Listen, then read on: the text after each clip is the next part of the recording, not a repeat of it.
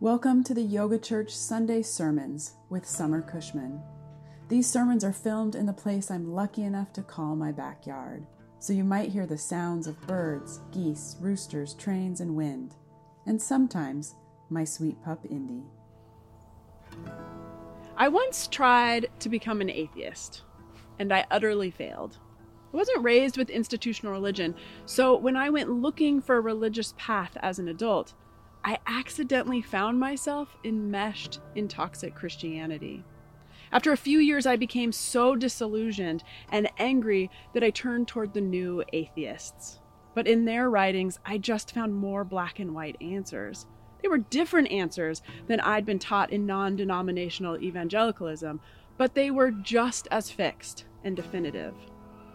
I thought my searching was a quest for answers, but every time I found one, I became more and more dissatisfied. I had no words to describe what I desired back then, but I can see now that I was yearning for mystery. My heart craved a connection with something that existed beyond answers. For years, I was lonely in my religious searching, and because I couldn't find any acceptable answers to my big questions, I started to believe that there was no spiritual home for me. It took me a long time to realize that the biggest questions can't be answered. And thankfully, I've come to see that I'm not alone in my yearning.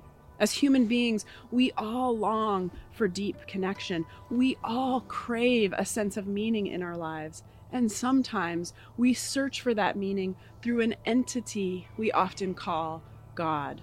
The word God is electric. It's dangerous. It's triggering. It's compelling. It's comforting. It's been used to incite hate crimes, war, genocide. It's been used to inspire generosity, reconciliation, healing. The history of the word God is beyond complex. Intellectually, I'm interested in understanding how the word God works in the world. And politically, I'm interested in fighting against the ways this word allows for injustice.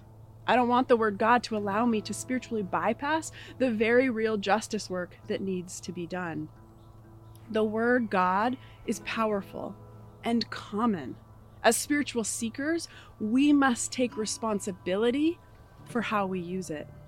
In my teaching, I no longer use the word without some sort of explanation and an invitation for personal translation. But in the depths of my own being, the word remains potent. The simple mantra, God be with me, plays on repeat inside my mind. Holding it lightly, I'm able to remember that the word God is just a word. It's a stand-in name for something that can't be named. Mystery is also just a word, but it's a different kind of word. It carries with it a sense of non-definition, of exploration, and non-closure. My spiritual heart is fascinated by the mystery we call God, and I yearn for union with the unknowable source, with, as Paul Tillich names it, the ground of being. Again, I hold all this language lightly. I remember that it will always be inadequate, but I continue to search after language that can be useful. And in the loneliness that often accompanies spiritual seeking, I find refuge in the stories of ancient scripture.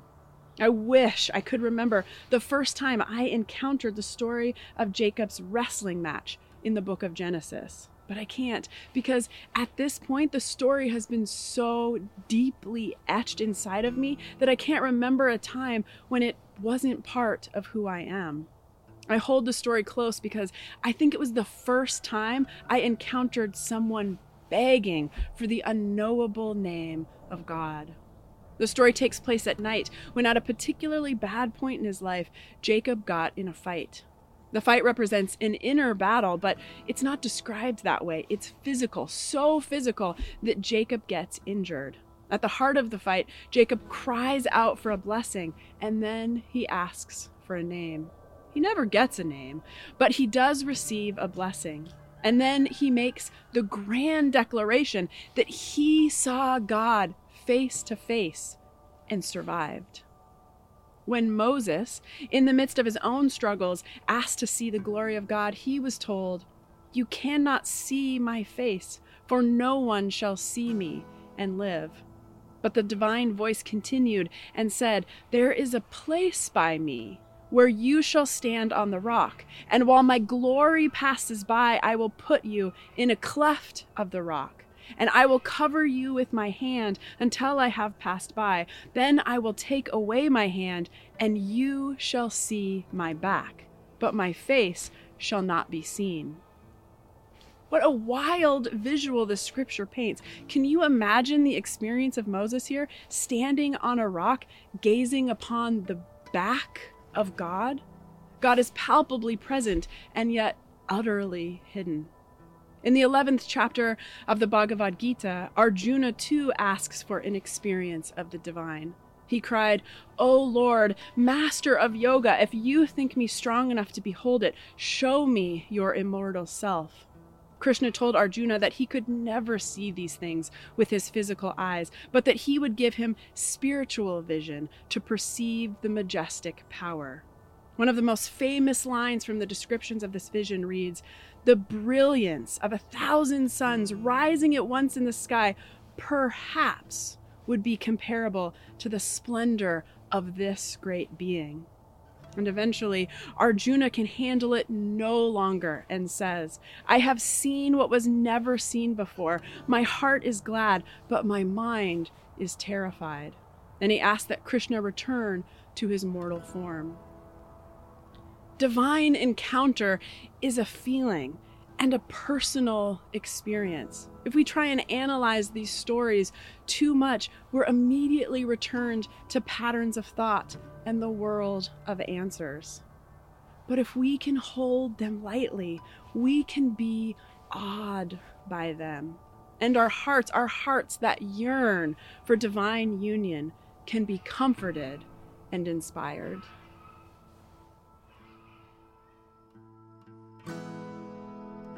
This isn't the end.